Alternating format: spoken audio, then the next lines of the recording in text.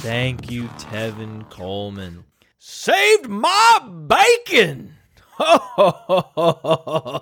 Oh, I was down in many matchups going into Monday night, and Tevin Coleman came to the rescue. 3 touchdowns! Woo! Exciting, right? We should be so excited. Tevin Coleman scored 3 times. It's so on. That's the big explosive week we've been waiting for from Tevin Coleman. It's so on. Tevin Coleman is happening. Right? Not so fast. PlayerProfiler.com has expanded its game analyst program. We went from 5 analysts to 25 analysts, and we now chart a lot more information, and a lot of new metrics are on the way from the Roto Underworld team, so look out for that. One of our new running back metrics is breakaway runs, yards after contact. And when you look at all the advanced metrics from last night's running back performances, even though Devonta Freeman scored only a handful more fantasy points than Tevin Coleman, Devonta Freeman was the one dominating. It wasn't Tevin Coleman. Devonta Freeman, 8 evaded tackles. Tevin Coleman, 1. Devonta Freeman, 84 yards after contact. Tevin Coleman, 13. When you look past the touchdown, you start to examine the advanced metrics on the running back performances last night. You saw Mark Ingram was elusive, efficient, and productive. Devonta Freeman, elusive, efficient, and productive. Tevin Coleman was only productive. And he helped us. He helped us win a week. The difference between being 3-0 and 2-1, or 2-1 instead of 1-2, Tevin Coleman significantly increased your chances of making the playoffs. That happened. But it was not because of his on-field performance. It was because he happened to score touchdowns in the red zone. The performances by Devonta Freeman and Mark Ingram last night were much more impressive. So if you decided today to package Tevin Coleman with a productive wide receiver in order to upgrade to an elite receiver, I wouldn't hold that decision against you. So now is a time of celebration. Tevin Coleman helped us win matchups, and now he can help us upgrade the talent on our roster. Thank you, Tevin Coleman. You have played your part this season. If we get no more fantasy points from you, you have already outproduced your ADP. But some people didn't win their fantasy football league week 3 matchup, and they're mad at me. You started Tevin Coleman? Must be nice. Your rankings said I should be starting Spencer Ware. Oh, gosh. Okay. All right. You told me to start Tajay Sharp, and I should have started Emmanuel Sanders. Okay. Run your own damn fantasy team. My rankings are a reference. They happen to outperform most ranking services, but you don't have to pay attention to them. And I'm not sure how the subscribers to PlayerProfiler.com and the listeners in this audience don't know that even the best weekly rankings miss individual players by 30 and 40 slots every week. There are players that come out of nowhere and have great weeks that everyone was down on and yet still shock the world. That's why football is such a compelling sport, because we have no idea what's going to happen. We can forecast what's going to happen with a wide margin for error, but no one knows exactly what's going to happen, of course. Your expectations of the weekly rankings on PlayerProfiler.com are high, understandably. They're driven by advanced metrics and sophisticated processes behind the scenes. I love that your expectations are high, but many of you have crazy expectations. Because before week 3, we were getting pre-criticized for having T.Y. Hilton too high. Yeah, too high. Because T.Y. Hilton was scheduled to be shadowed by Jason Verrett. Remember?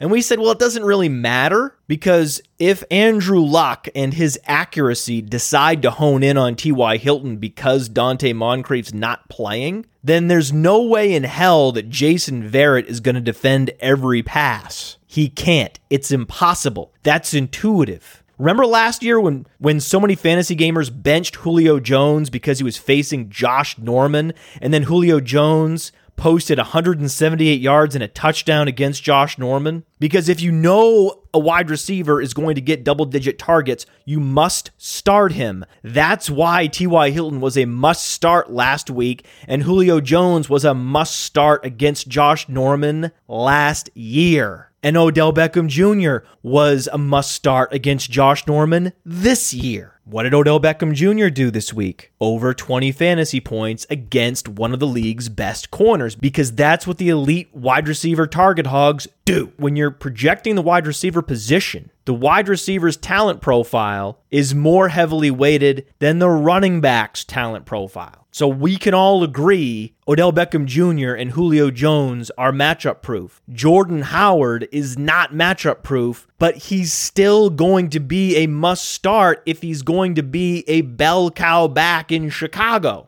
I once said, fuck Jordan Howard on these airwaves. That's because I was not impressed with the Jordan Howard prospect profile. But now Jordan Howard is the entrenched number one running back on the Chicago Bears for the next 4 to 6 weeks, as long as Jeremy Langford is out. And after Jeremy Langford went down, Jordan Howard not only absorbed all the carries, he also was targeted 6 times in the passing game and caught 4 of them. That's a big deal. We talked about this after week 1 with Tevin Coleman. It's a big deal if Tevin Coleman is going to be catching passes this year.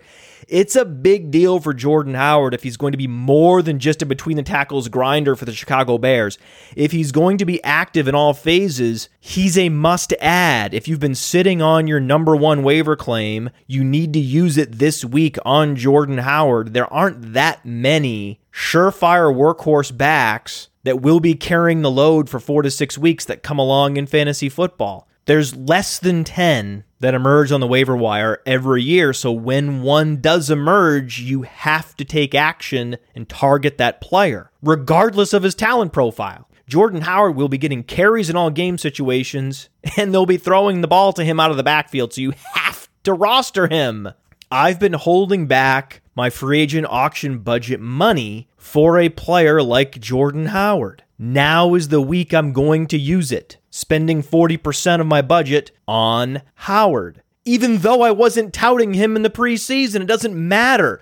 You cannot be held hostage to your preseason fantasy takes. So many fantasy analysts are issuing words of caution. The Bears have one of the worst run-blocking offensive lines. That's true. The Bears have one of the least efficient offenses. That's true. The Bears have one of the worst quarterback situations. That's true. Most of the external forces are working against Jordan Howard scoring fantasy points. He's going to have to do a lot on his own, but he's only 21 years old. He weighs 230 pounds. And running a 4.57, that's a 105.5, 76th percentile speed score. So he's relatively big, relatively fast, relatively young. There are positive traits on the Jordan Howard profile. And at the running back position, you need to chase the touches. We're going to have Pat Mayo from the Fantasy Sports Network on the show today. He's the host of the Pat Mayo Hour. Go to YouTube, search for the Pat Mayo Hour, and watch the whole show. It's fantastic. We're going to talk to him about talent versus opportunity, particularly in a redraft context. You hear a lot of people talk about talent in a redraft context when it's the opportunity you should be chasing. I'm not excited about Jordan Howard in Dynasty. I'm not. The Dynasty context is a completely different conversation. There, I'm chasing the talent profiles. I want Tevin Coleman. I want Duke Johnson. I want Derrick Henry in the Dynasty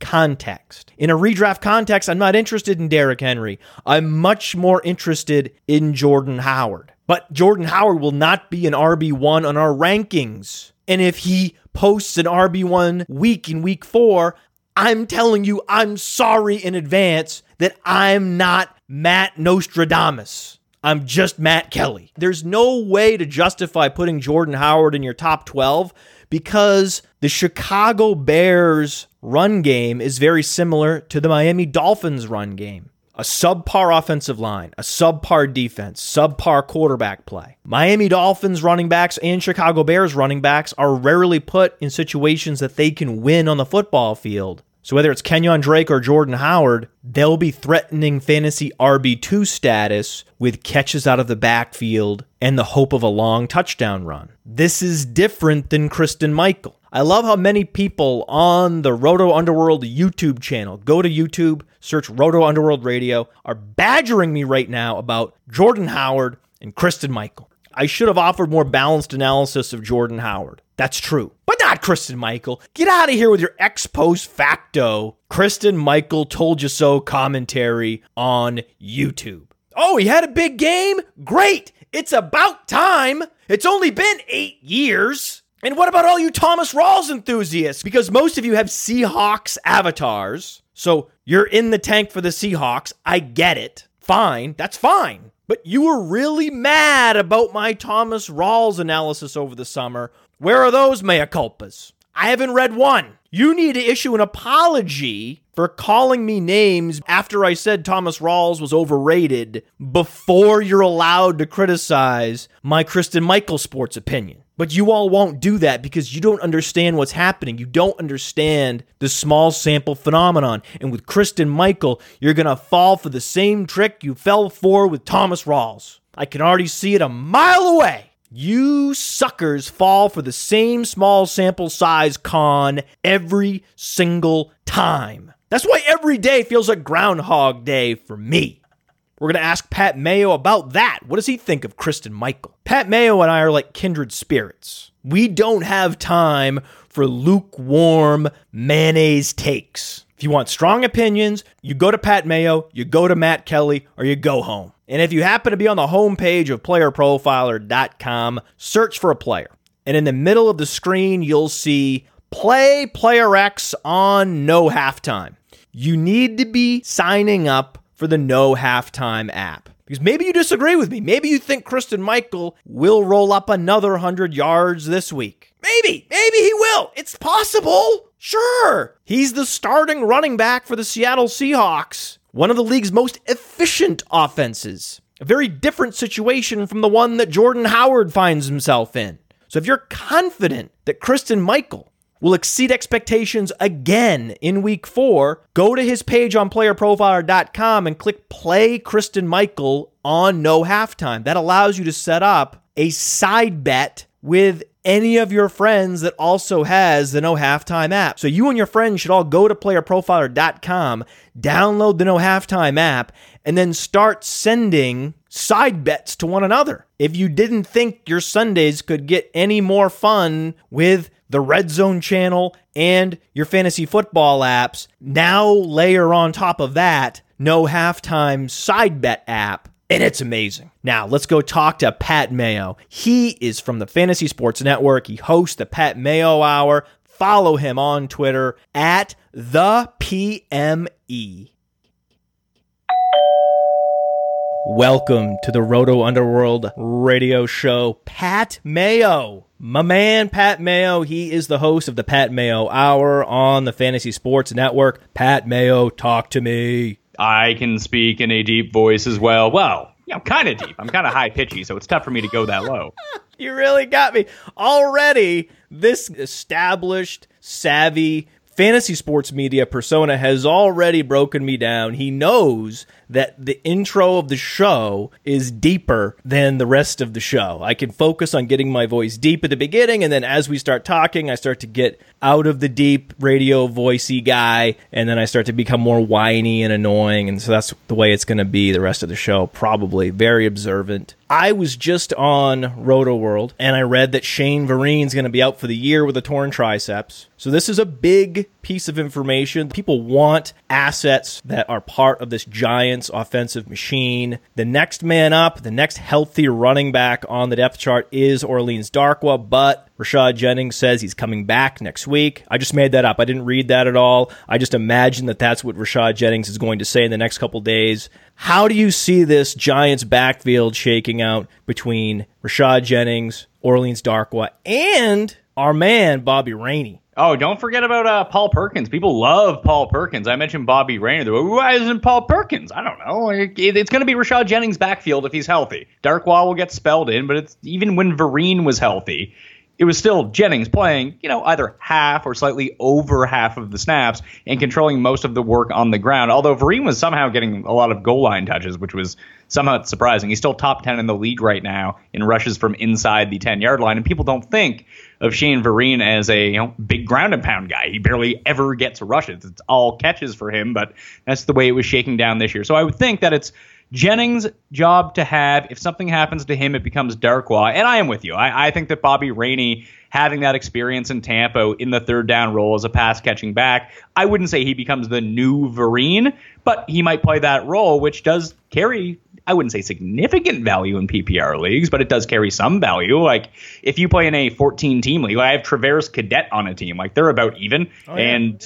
it's someone you can make that switch for. It's a safe 6 points to have on your bench in case you're really stuck. I love that parallel. Bobby Rainey, Travaris Cadet is a terrific parallel. Shane Vereen last season, 3.8 carries per game. He wasn't getting carries last year either. Last year, the lion's share of the work was going to Rashad Jennings.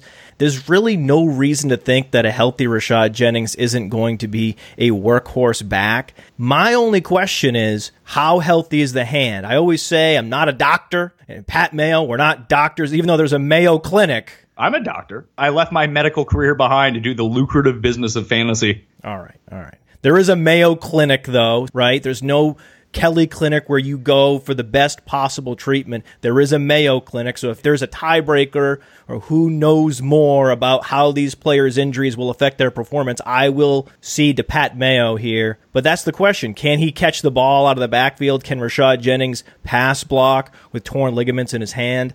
I don't know. And so for that reason, I'm going to stash Orleans Darkwa because Orleans Darkwa does have a bell cow profile. He doesn't look like a guy who is an RB1 in fantasy. No, but he looks like a player who can play between the tackles, can be effective out of the backfield. He's done it all throughout his career going all the way back to Tulane. He has those upper percentile workout metrics, 70th percentile 40 time, 125.8, 83rd percentile burst score. His best comparable player on playerprofiler.com is Charles Sims.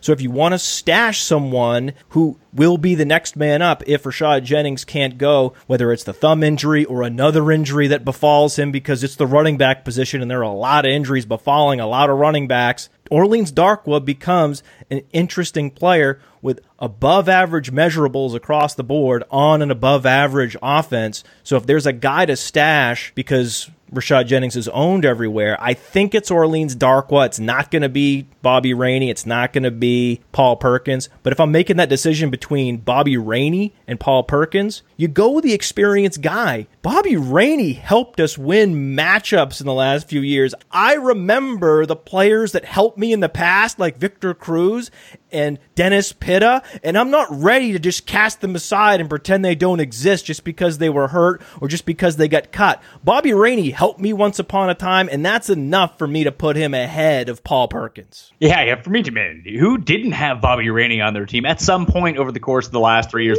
Liddell Betts is still my guy from like 8 years ago. Just his final week 15, week 16. I think he scored like 4 total touchdowns. Even Tim Hightower last year. Like, yes. I owe that guy forever a lot of money. He won me like every league last year. It was perfect. He was the guy to pick up at the right time, and he was the one who led everyone to championships.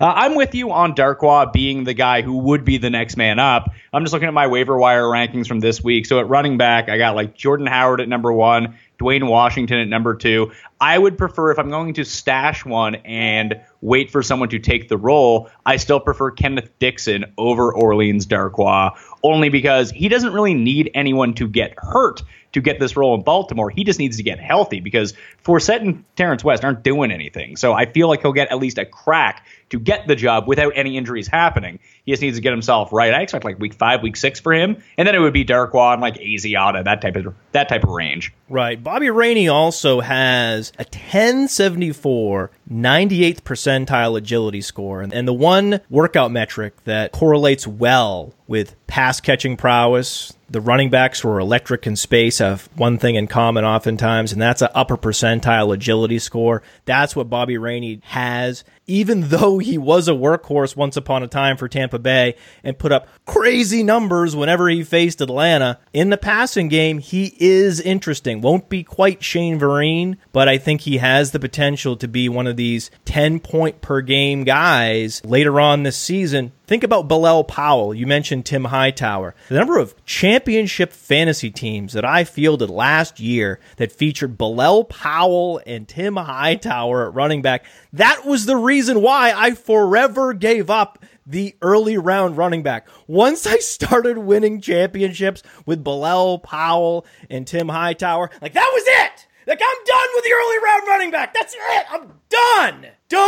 at that point. So that was the moment where I realized, okay, we can do this with anybody. Kenneth Dixon's a guy that you need to be stashing. If you haven't stashed him already, please stash him. He's like CJ Prosise in that he hasn't played yet this year, has this requisite size to be an every down player, and he has the great passing game ability. So those are the guys you want to stash. A lot of your league mates don't even know who these guys are. I've never heard of him. He's never played before. Who's Kenneth Dixon? Oh, well, I don't know. Kenneth Dixon was one of the top 3 all-around running backs in this last draft class, and now's the time to get him because Terrence West and Justin Forsett look bad, Pat.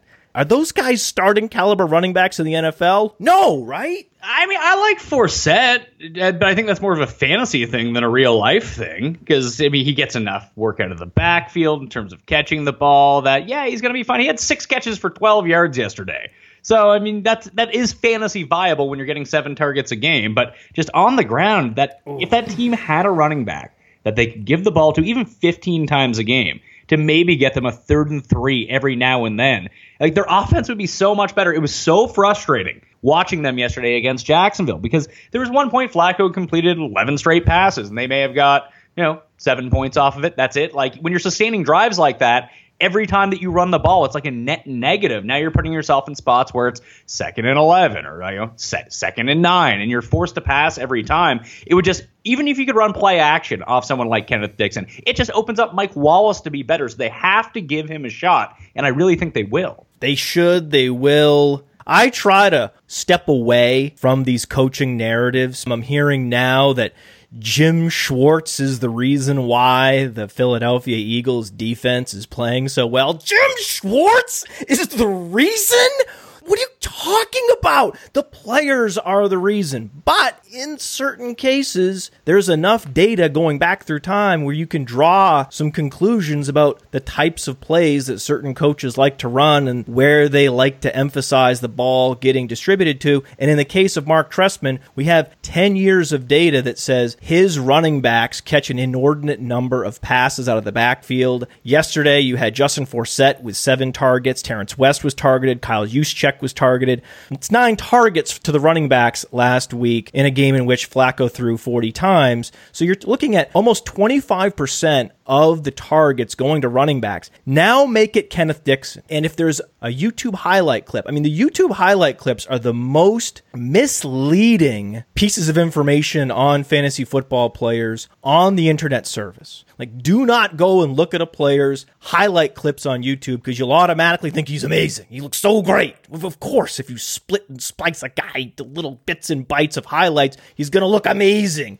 Oh, he was stopped for a 1-yard loss. Let's not put that in the highlight. Thanks. But with Kenneth Dixon, when you look at his highlights from Louisiana Tech and you see the way he's catching the ball 30 yards downfield, fully stretched out for a touchdown, wheel routes, and all the highest degree of difficulty catches that NFL running backs are asked to convert, he was converting a lot of them at Louisiana Tech. So I agree with Pat Mayo here. While everyone else is bidding up the next guy on waivers, Jordan Howard and Orleans Darkwa, you can just bid $1 on Kenneth Dixon and stash a guy who in week 7 or 8 is going to be scoring more points. We're pretty sure that if Kenneth Dixon's healthy, he's going to be productive in week 7 and 8 into the fantasy playoffs. And so tonight we're treated to the New Orleans Saints. We know that Willie Snead is not scheduled to play. And if Willie Snead's not going to play... I think Fleener has a great game. It's not that he's not seeing the targets. He is. He's just not open and can't catch. But against Atlanta, they've already given up 3 touchdowns at tight ends. If there's a week where Kobe Fleener has to prove it to you, if he does nothing here, cut his ass. Sports analysts love to create the make or break week, even if it's not actually a make or break week. Must win game. It's not really a must win game. But in this case, this is a must-produce game in fantasy football for Kobe Fleener because Willie Snead's not there. And this is a relatively good matchup for a tight end. So if you can't win in a situation where the number 2 wide receiver is out and you have a good matchup, and you've already underperformed in weeks 1 and 2, then yes, feel free to cut Coby Fleener and move on to another tight end who's going to be more productive. The case for Coby Fleener before the season, a lot of analysts putting him in the top 5, it was always based on volume. This idea that Drew Brees loves to use the tight end. Not exactly. He likes to use the tight end when the tight end is one of the most talented receivers in his read progression. But Coby Fleener isn't exactly that, especially when Willie Snead is on the field. But if Willie Snead's not on the field, then by process of elimination, you have to think that Coby Fleener is going to be used this week. Did you fall for Coby Fleener before the season? No, I actually have a big thing on these like upstart tight ends that people talk about every year. I don't like the mid-range guys. I mean, to say that, I think I had him like 8 or 9 at tight end in my rankings because who knows with tight ends? He was in everyone's top 10, but a lot of people had him leaking into the top 5. And the whole reason to avoid these types of guys is the problem that we're seeing right now is we have such a bad gauge of who's going to be good at tight end every single season. So outside of your like 3 or 4 guys that, Gronk, Reed, Olsen, and even Delaney Walker, I mean, he's hurt, so it's hard to tell, but he got his volume week 2, didn't get it week 1. They're very inconsistent players at this position. So when you see someone like Coby Fleener, who's really done nothing his entire career, put into a good situation, yeah, I like that situation. But the draft capital it costs to get these guys, 6th round, end of the 5th round, it's just not worth it. I mean, even if they're good, they're going to return that value. So you're already overpaying, and you're paying for all the upside with 0 of the downside built in. And as we've seen so far through the first 3 weeks, as we see every year through the first 3-4 weeks of the season, tight ends emerge that, you can go pick up Cameron Brate today, and he's probably going to be better than Coby Fleener this season. No one drafted Dennis Pitta, so everyone could have had Dennis Pitta on the waiver wire earlier in this year. Last week it was Jacob Tamme. This week it's Cameron Brate. Every week there's another tight end du jour available on waivers, which again is another reason not to invest heavily in the tight end position. The tight end is this amazing combination of a low upside position with a lot of downside. Let's see. Not a lot of upside. Lots of downside. Yeah, let me use a first-round pick on Rob Gronkowski. That sounds like a great idea. When he was the best, it was a good idea, but he's not the best anymore. He's not as far above the other guys. So, Reed was the pick this year. Actually, Olsen's turning out to be the better value, I guess. I didn't pick any of these guys early. I was concerned that I wasn't going to bid enough on Pitta after week 1, but there was still this cognitive dissonance around Dennis Pitta and how it's just impossible that you could come back from a second hip surgery. I'm a doctor. My orthopedist said he's never seen anything like it, so it can't possibly happen. Oh, God. And then it does. And then it does, because no one's had that particular injury before. And the reason why he re-injured it is because he tried to come back too soon.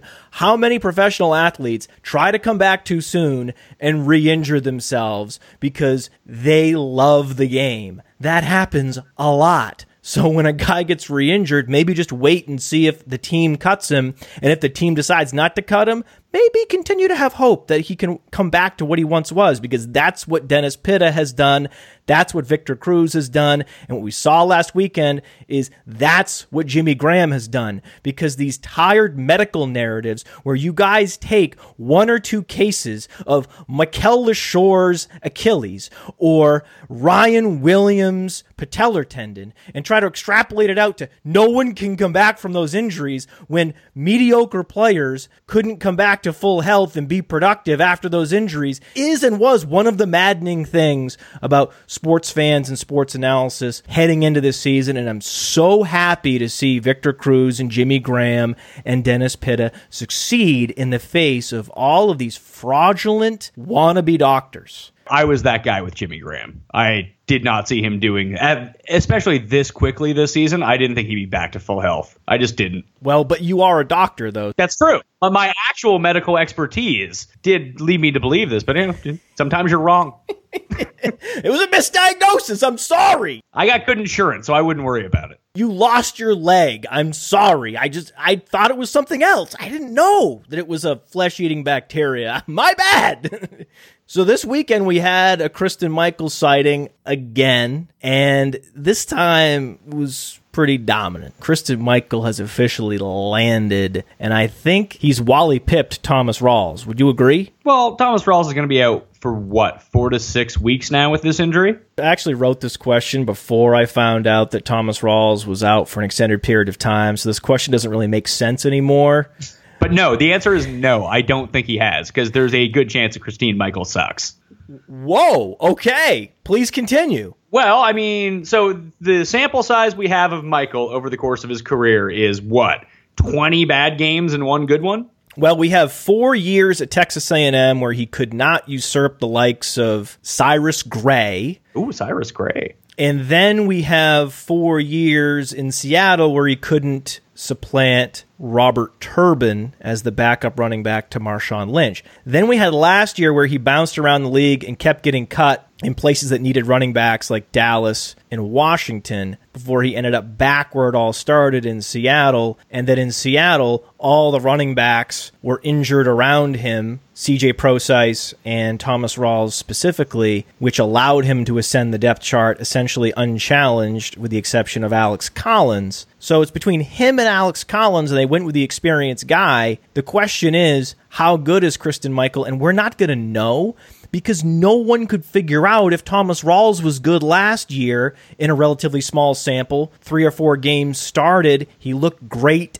last year against good defenses like the Cincinnati Bengals, but it was still a small sample. And we have a small sample size dilemma that continues with Thomas Rawls until he has a full season of NFL production on his resume. And I think we still have the same problem with Christine Michael. He just has a lot more years of sucking, which is why you're cautious. Yeah, well, the early reports that I've seen, just people exploding my Twitter feed with, Rawls is out 4 weeks, Christine Michael, top 10 running back in that time. Oh, This is what here's the thing. I think that, if he's going to be the starter, yes, you have to play him. There are so few running backs monopolizing backfields like he's going to do in Seattle without Rawls around. Like, that's not the issue here. He's going to have the volume. When TJ Yeldon was playing without Chris Ivory, you were playing TJ Yeldon because these are the opportunities you're looking for. However, if people really think he's going to be a top 10 guy and that when Rawls comes back, Rawls probably won't get his job back, sell Christine Michael to these people and get, Allen Robinson back in return. The fact that you can get an Allen Robinson quality player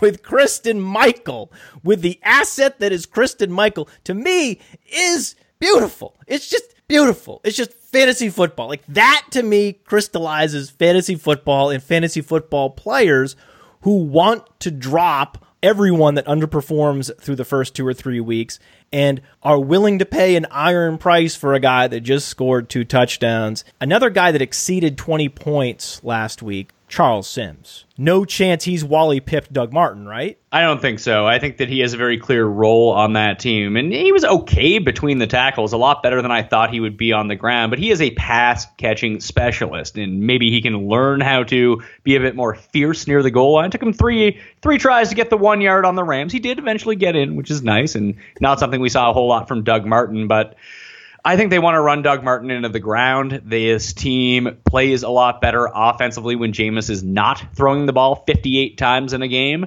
So having Doug Martin and the sprinkle of Charles Sims, like even when we saw last year, the splits between them in terms of snap count was like 60-40. Sims was on the field a lot. It's just when they were passing. Maybe now he can pick up, let's say, 5 to 8 carries a game, along with all the work he does in the passing game. He was already a viable PPR play as like a flex guy if you needed him. He could be an okay running back too when Martin comes back. It just Martin's upside is capped because of Sims, and it doesn't really work the other way around because Sims will always have the chance to usurp him as the starter and force Doug Martin to the bench. Well, I actually like Sims better. Well, this was why Sims was always the player to draft in redraft leagues this summer, not Doug Martin, because you were paying maximum price for what Doug Martin brings to the table, where you were only paying for the Charles Sims passing game work, and you got the between the tackles work in the event that Doug Martin either underperforms or gets injured. You were getting that for free with Charles Sims this year. That's why he was the play. With Charles Sims, I think what will happen when Doug Martin comes back is it will be a split down the middle where Doug Martin gets half of the snaps. Charles Sims receives half of the snaps. But I think that now that the team has finally seen Charles Sims succeed 4.2 yards per carry last week, They've seen him succeed in an every down between the tackles runner role. There was a big question mark. No one knew what Charles Sims would be as a between the tackles runner. A lot of people thought he was too stiff.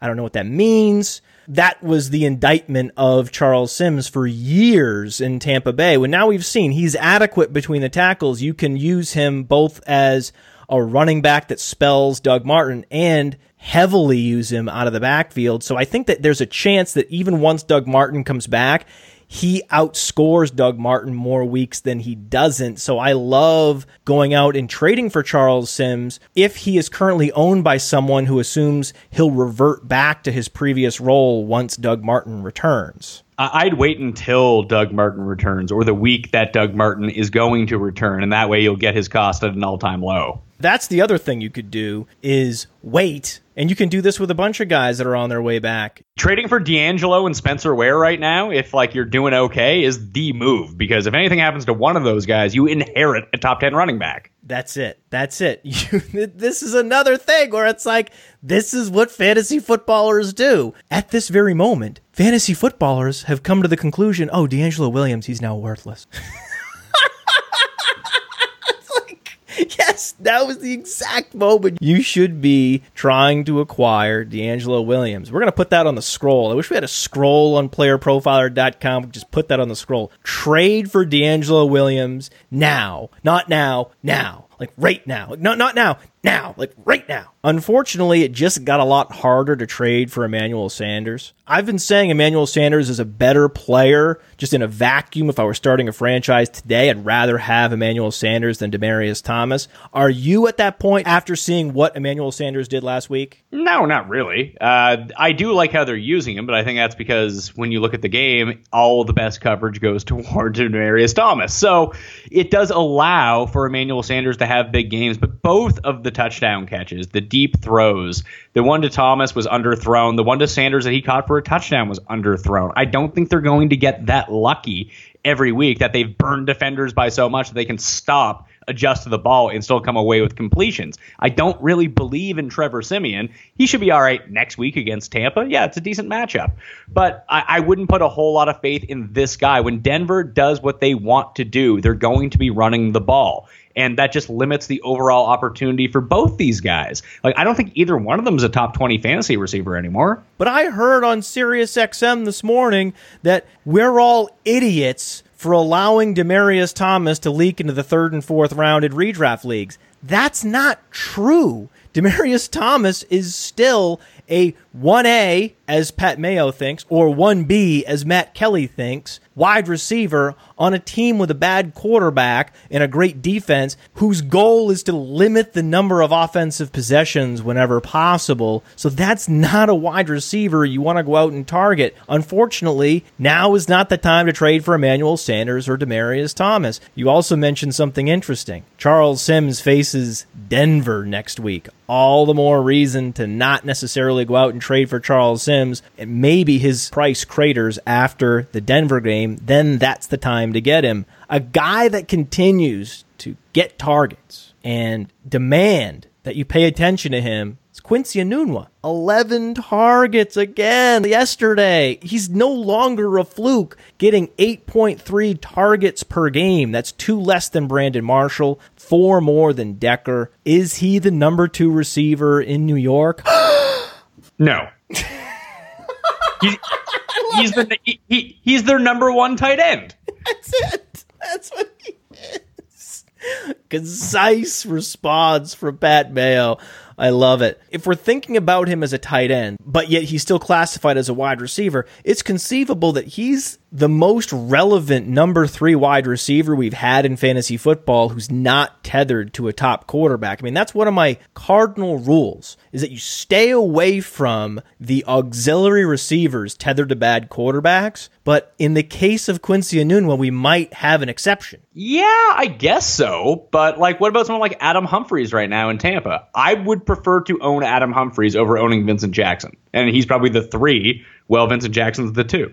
Well, that's the question, is at what point do we adjust these arbitrary numeric designations that we give these wide receivers? Because Adam Humphries, to me, looks like the number 2 receiver. I didn't want the whole show sheet to be, hey, is this guy the new number 2, Pat Mayo? Hey, is this guy the new number 2? Hey, what about this guy? What about this guy? Is he number 2 or 1? Is he 3 or 4? Where are these guys, Pat Mayo? I didn't want the whole show to be about when are we going to think of Adam Humphries as the number 2 receiver, but Pat Mayo, when can we start to think of Adam Humphries as the number 2 receiver? I think, especially when you go look at the waiver wire this week, a lot of the names I have listed in my column, the qualification is that they're owned in less than 60% of ESPN leagues, which means they're probably owned in your league if you're listening to this. Adam Humphries is not owned basically anywhere. He's essentially mini Cole Beasley in terms of what he can put up for you. But eventually Romo is going to come back and probably replace Dak, and he won't just rely on Beasley over and over. Beasley will have his games, but not consistently every week. But the way this target share is going in Tampa Bay, Jameis likes throwing to Hump Daddy. So it's an easy throw for him. He's over the middle. He has a bit of speed after the catch, too. He can turn some stuff up. Like when you look at guys like Jamison Crowder, Cole Beasley, I don't think that Jameis is necessarily elite. And you know what? It could end up Vincent Jackson ends up with more targets, but the production, what you need in fantasy, those little short receptions, maybe like 8 for 80, those type of games, those are going to come from Adam Humphries. He's going to score a touchdown and do the Humpty dance. I hope so. I mean, that would be, if he did that, if Adam Humphries did the Humpty dance on a that would be, wow. Like, I would be speechless. I'm already speechless thinking about it. I would continue to be speechless if he did that. Come on, I'll do the Humpty Hump. Come on, I'll do the Humpty Hump. He's the guy you need to go get on the waiver wire. Enough chasing the athletic specimen who flashes once or twice. The guy that's going to get the targets tethered to a high-volume quarterback. That's Adam Humphries. Even if he is technically the number 3 receiver, that's okay because we know Jameis Winston is a great quarterback and he's going to throw a lot this year. So that's a number 3 receiver you can justify rostering. You can't roster Braxton Miller. He's not even active half the time. Let me do it again. I'll do a retake. You shouldn't be rostering Terrence Williams. Wait, no, you said Romo's coming back. Let me try that again. Let me try cut. Oh, I know who it is. You shouldn't be rostering Benny Fowler. How about that? Was that good? Yeah, that's not bad.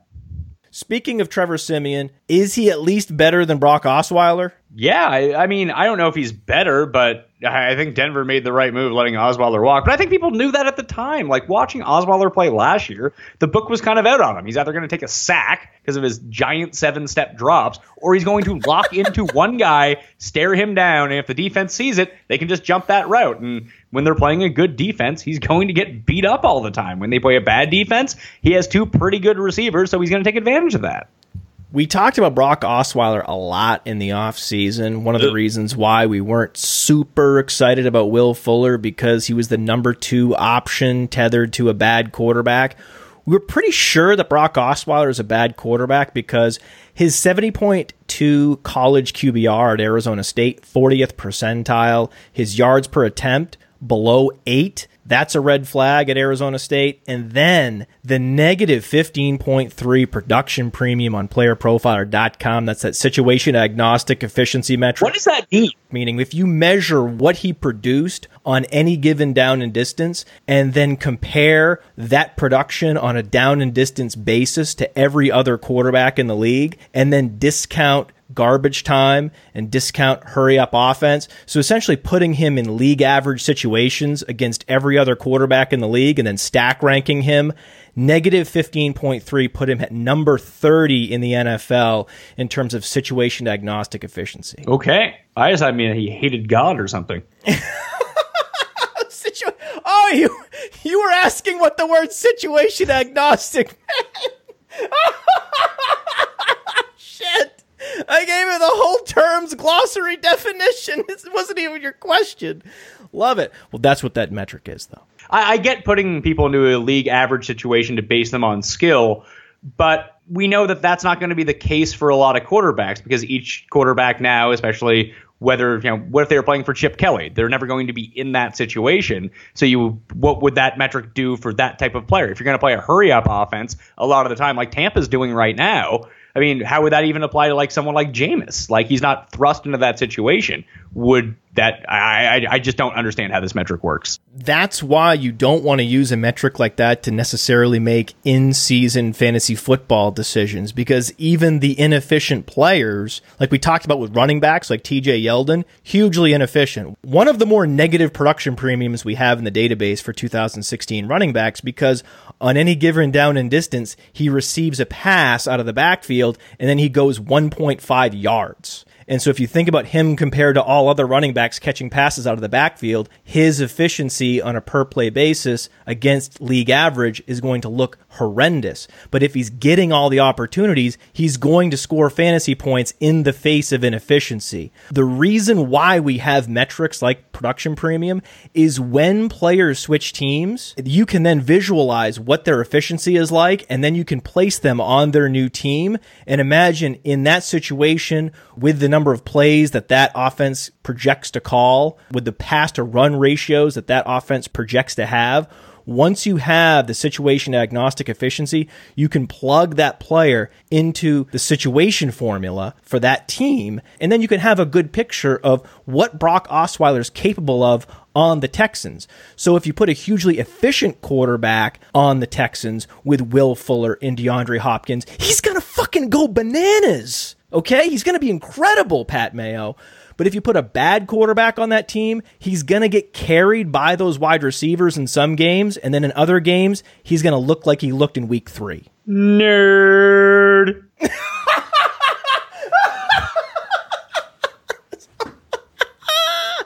You might want to try fantasy baseball. It sounds right up your alley.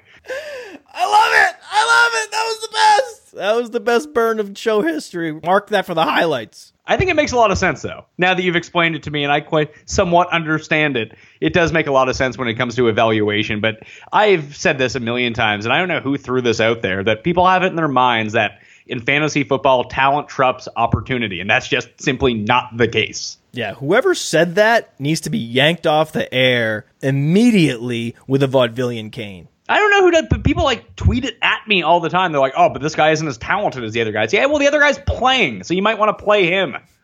That doesn't make any sense. Well, Randall Cobb's really challenging that premise. This past weekend, I had to pick Flame out. We were touting Philip Dorsett. The thesis was that Jason Verrett would be shadowing T.Y. Hilton, and therefore you play Philip Dorsett because he will get a lot of the siphoned volume. That didn't happen. So my pick of the week exploded in my hand. You can be so right about so many things, but if your pick of the week explodes in your hand, you end up having a bad weekend. Would you agree that happens to prognosticators like you and me? Do you have that problem? Well, yeah, I'd say that's my biggest problem, is that I never make right calls. So your situation just happens to me every week times 100. But also, we have the psychological affliction that the one bad call is what consumes us instead of all the things that are going right. I don't care at this point anymore. Just, was my process right? I don't expect to be right 100% of the time. Like, I hyped up Tajah Sharp this week. He was terrible. He had like 50 yards or something like that. Like, to do it all over again when I look at the team that he's playing versus the expected game flow versus the target share, it all made a lot of sense. It just didn't work out. Thanks a lot for telling me to start Tajah Sharp over Emmanuel Sanders, idiot. I did that in a league. Of course you did it! He was going against the Oakland Raiders! He's the number one receiver! Yes, the number one receiver. Arbitrary designation, but he was still getting more targets than Rashard Matthews facing the Oakland Raiders. How did he not outscore Emmanuel Sanders this week? I don't know, but we don't predict the exact outcomes of football games because if we could, we wouldn't have fantasy football shows. We could just move to Las Vegas and become millionaires. It'd be that easy. We wouldn't be talking right now. I wouldn't even have to move to Vegas. I could just do it from my computer here. God bless Canada. I mean, I always say this is a free country, it's the United States, and I can not put a player on playerprofiler.com. Like, there were so many people asking us, where's Jimmy Clausen on playerprofiler.com? He's an active quarterback. And I said, we're not putting Jimmy Clausen in the database. We're not creating a page for him. We have a page for every player that's ever been on a practice squad the last 5 years, except Jimmy Clausen. It's not going to happen. Every time you type in that name, you're going to get... He's terrible. No results, because I can do that. You live in Canada. It's also a free country. I don't know how free. It's pretty free, I'm sure. We live in free countries. We can do this because we're the bosses of our media empires. So now we're closing in on week 5. One more week to go. Week 5. What does that mean? That means relatively healthy Rob Gronkowski and Tom Brady will be playing for a Patriots team that is 3-0 and completely obliterating its competition with Jimmy Garoppolo and Jacoby Brissett. What are your expectations for a Brady-led Patriots offense? I think they're going to lose to the Browns. It would just make the most sense in the world. Everyone's going to bet the Patriots. They've lost. Yes. It's a revenge Cleveland game against Belichick. I think the last time they played in Cleveland was like a 7-point underdog and waxed them. I mean, I don't really think that's going to happen. But the one thing I'll say about the Patriots and their entire offense as it relates to fantasy, go get Chris Hogan and put him on your team. He is going to be awesome when Brady comes back. That's not in the show sheet. I was going to say that. That's not in the show sheet. Tell him, Pat, tell them that that's not on the show sheet. I didn't share that sentiment with you. Tell them. It's on the sheet. I can see it right now. It's not on the show sheet. Pat, take it back. It's not on there. God damn. I knew you were going to do that. Trust me, audience. It's not on the show. He's not telling the truth. It's not true. Jordan Howard is on the show sheet because Jordan Howard did something last night that shocked me in a good way. He caught a bunch of passes. It was similar to my reaction to seeing Tevin Coleman catch 6 passes in week 1. Hey, he caught a bunch of passes until he didn't. He had one just egregious drop. He's Jordan Howard. He doesn't have an all-purpose bell cow profile, but I think he's going to be thrust into that situation because Jeremy Langford looks like he's going to miss some time with an Achilles injury. We've been talking about opportunity trumping all at the running back position in particular. What does that mean for Jordan Howard next week? I mean, if I have the number 1 waiver priority in a league, I'm using it on Jordan Howard. I don't think there's anyone else even close to him to go pick up this week. I would say, when I looked at his ownership percentage, it was like 15% on ESPN. I assume in NFL.com leagues, that means like he's owned in like negative 4% of leagues because that ownership makes absolutely no sense to me. Who are these people that play on NFL.com? I don't know. Because I see these ownership percentages too, and it's always the NFL.com with the super, crazy low percentage. Search player by name, Howard. What's your guess on his ownership in NFL.com leagues? On NFL.com, it's probably 0.2. 1.4. Yes! It's what? Just Jeremy Langford handcuff people would have to have him over 5%. It's ridiculous. Hey, Christine Michael's available in like 40% of leagues on NFL.com. Of course he is. They haven't even picked up Brady yet. They're waiting for week 5 to pick up Brady. Wow, I mean, it's only week 4. You got to wait till week 5. What's going on with NFL.com fantasy? But I will say, there are leagues that I play in as well that I went and picked them up last week just because, Jerick McKinnon was already owned. All these guys were already owned. I was like, well, who's like the next guy up? Langford doesn't look very good. They started splitting snaps. So he's still available in some leagues. And if he is, I would use the number 1 waiver on him. People were asking me whether or not they should use their number 1 waiver claim on players that they really, really, really should not be using a number 1 waiver claim on. There hasn't been a player, you could argue Quincy Enunwa based on what we know now. I don't even like the best of the receivers. If him and Pryor are available in like a similar amount of leagues, because a lot of people drop Pryor, I think I'd rather just gamble on Pryor. My larger point was no players emerged over the first 2 weeks of the season that justified someone sitting on the number 1 waiver claim to use it. So hopefully if you had the number 1 waiver claim, you didn't get antsy in the pantsy and you held on to it, because this week, now Jordan Howard is a player you absolutely absolutely want to burn whatever amount of waiver wire dollars you can spare, or if you have that number one waiver claim, put it on Jordan Howard or Terrell Pryor. Terrell Pryor. I wouldn't use it on Pryor. I would use it on Howard. I would use it on Howard, but it would be hard not to use it on Terrell Pryor because, my God, Pat, what is this guy? He's amazing. Whether you're on a fab budget system, whether you're on a waiver claim system, you need to aggressively target Jordan Howard and Terrell Pryor. Jordan Howard based on situation, Terrell Pryor based on talent. What do you think he does when Gordon gets back? It's hard for me to envision a world in which Josh Gordon gets a bigger target share than Corey Coleman and Terrell Pryor. I don't see it. What are you talking about? Of course he is. He's Josh Gordon. I know he's Josh Gordon, and there was a time, long time ago, in a galaxy far, far, far away, 2013 United States NFL football. You had Josh Gordon with a 1,600-yard season in one of the most fluky outlier seasons in the history of professional sports. And he hasn't been in the league since.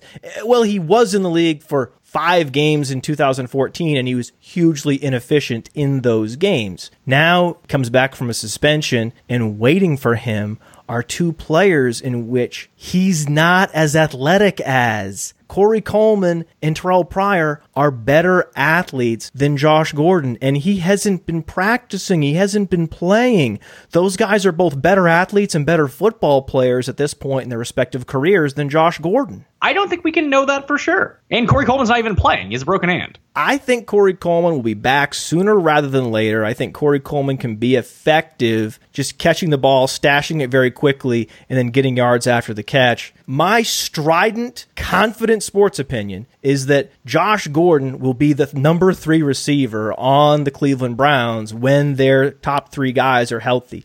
That's my strident sports opinion, which is not based on a lot because I have no fucking idea what Josh Gordon is anymore. Nor do I, but I would like to give him the benefit of the doubt for opportunity. There's a reason that if they didn't want him to come back and potentially be a number 1, and he's the only one of this group that's shown he can be a number 1. Like you said, that was 2013. That was ages ago. He could be decrepit at this point. We don't know. But if he wasn't going to be that guy for them, why wouldn't they just cut him?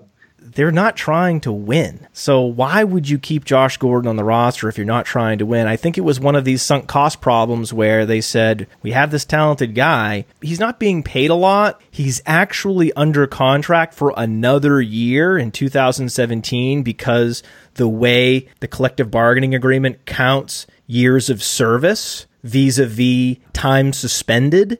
So I'm thinking they want Josh Gordon to come back, flash in 2016 so they can get something for him in the offseason. I can see that. I think that makes a lot of sense, but it's going to be hard to get. I mean, it's football. The trades rarely do happen, and you're getting a year out of him at worst, and then he becomes a restricted free agent. I just don't see it. I think they're going to see what they have with him, and if they do want to move forward, you just keep him around. When he's on the field with someone like Terrell Pryor or Corey Coleman, he has to get open more often than they do. He has to be a featured receiver. The coaches who have to win to keep their jobs, he has to convince them to feature him in the game plan and not Corey Coleman, not Terrell Pryor. And from what I saw from Terrell Pryor last week, how could you possibly, in your mind's eye, Pat, imagine Josh Gordon being a better receiver at this point than Terrell Pryor? He looked like the best receiver I've ever seen. Yeah, so let's maybe throw out the one-game outlier from Terrell Pryor.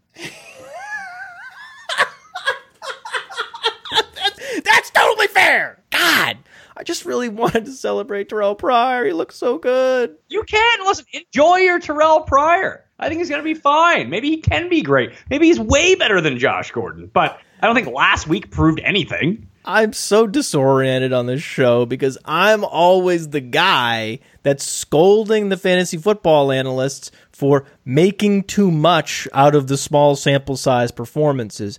And I have a couple guys I'm trying to get excited about, and they're extinguished. No, like small sample.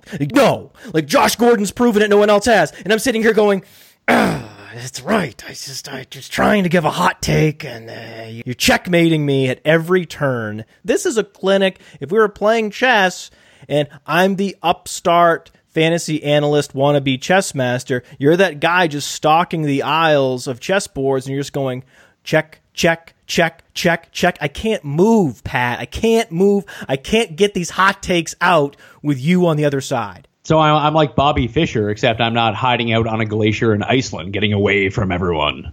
Iceland is on par in terms of northernness with Canada, right? Man, Americans' lack of geography is hilarious. Put it this way: I live in Toronto, which is south of Detroit. I love it. That's so true. We suck at geography. We're so bad at geography. I actually know where Iceland is. It's approximately 1,200 miles east of the southern tip of Greenland. I know exactly where it is. Don't worry. I made that up, but it sounded good. Couldn't say 1,000 miles. Had to go something like 1,200. What are miles? Oh, there we go again. Here we go. You're going to hold the metric system over me now? I mean, the rest of the world is holding it over you as it makes sense and isn't just arbitrary numbers. The wide receiver 1, wide receiver 2 system needs to be replaced by some sort of wide receiver depth chart metric system at some point. We should invent it together. But you already have the fantasy take high ground. Now you're holding the metric system over me. I just have to get you out of here. I'm going to get you out of here on one question. The show's over. You can dish on Fahrenheit if you want. Hey, how warm is it? Oh, it's 32. It's freezing. What? 0 is freezing. Doesn't that make sense? If it's negative, it's freezing. If it's above negative, not so freezing. Not only are my geography skills much better than the average American, I am also in the minority among Americans in that I think we can't move to the metric system and the Celsius system fast enough. But a lot of these people that disagree with me are the same ones on the Roto Underworld Radio YouTube channel yelling at me all season for saying, don't draft Thomas Rawls. Now where are you people? Where are the apologies? Where are the new comments saying, thank you, I'm sorry, I was wrong? I don't see any of that. That's Americans right there. So no, I actually just went and looked this up. So where I live is approximately 1,400 miles south of Iceland. Toronto is closer to Nicaragua than it is to Iceland. 1,400 miles, so the exact number of yards Terrell Pryor will accumulate this season. I think that's what he got last week. Yeah, that's how good he is, folks. I've never called the audience, folks. I'm rattled. Need to get you out of here. I've never been this rattled. Sorry. Yes, you're not sorry. No, so I'm not. You actually couldn't be less sorry. My truther crush scored a touchdown. Brian Quick. I can't believe it happened. I was so happy. I love Brian Quick, too. I tweeted it out. I got 1 like and no retweets. Everyone besides you and I has completely dismissed and forgotten about Brian Quick, and that's fine. That's fine. Other than Brian Quick, who is the player who has yet to ascend? He's getting older, but you still qualify for truther status on. Oh, Darrell Green Beckham, not close. Every once in a while, you'll see whatever team, whether it was the Titans last year or the Eagles this year in the preseason. Oh, here's a Darrell Green Beckham red zone package where we just throw jump balls to Darrell Green Beckham and he catches them all, and then you don't see it for like 16 weeks. It's the weirdest thing. Watching him dominate at Missouri and then watching him dominate NFL corners last year in certain packages, in certain situations. The Philadelphia Eagles trade for him, but they won't play him over Nelson Agholor. I mean, I'm not the biggest Darrell Green Beckham fan, but I'd much rather see him out there than Nelson Agholor. God. Yeah. Although Aguilar's been all right so far. I'd rather see him out there besides Josh Huff. How about that? They're playing Josh Huff over DGB? It seems that way, yeah. Just when you thought the Eagles had finally figured it out, they're playing Josh Huff over Darrell Green Beckham. Yeah.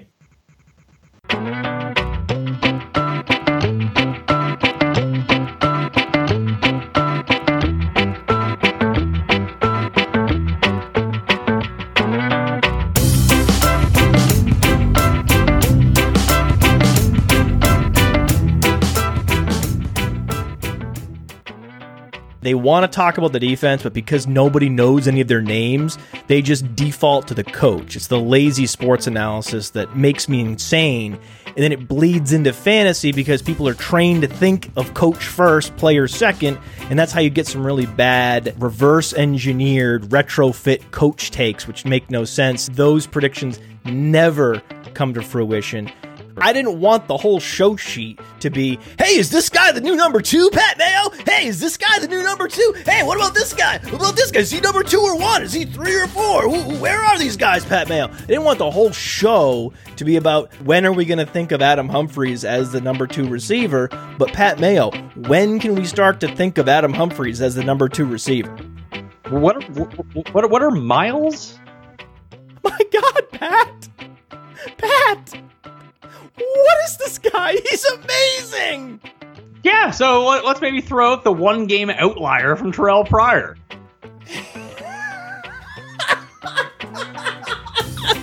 That's totally fair! What are miles? People think, oh, right, you're just talking about sports all day. It is exhausting to be in front of a camera and using your brain for 2, 3, 4, 5 hours in a row. It's draining. Oh, yeah. People don't seem to understand how tiring it is. Now we just sound like the worst people in the world complaining about talking about fantasy football.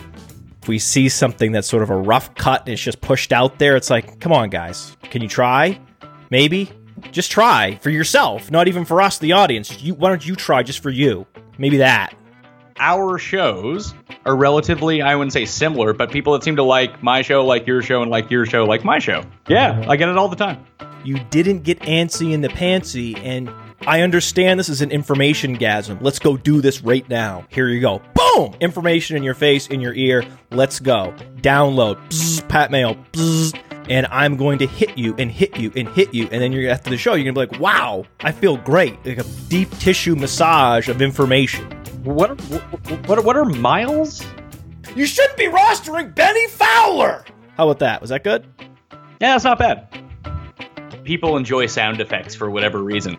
This show wasn't really designed to run your fantasy team for you. It's kind of an entertainment/information show. It's not just unplug your brain and let us take over your fantasy team, because there are plenty of services out there that do that. Watch this game be like the Saints game last week and just hit the massive under on the highest total of the week. But why do you do that? Why? We're trying to get excited. Why would you do that? I am excited. I'm tempering expectations, so for when it happens, I can actually get excited. I'm not big on getting excited before things happen. Oh, Mark Ingram is one of those players that you either like or you don't like. Hate him. Because he just was so underwhelming for so many years, and you had hate him. Dynasty owners that traded him because they just finally soured on him. Hate him. So there is a whole contingency of people out there that hate him. Does not like Mark Ingram for a lot of different reasons. I don't even rank him in my rankings. That's not in the show sheet. I was going to say that. That's not in the show sheet. Tell him, Pat, tell them that that's not on the show sheet. I didn't share that sentiment with you. Tell them. It's on the sheet. I can see it right now. What are miles? Saved my bacon.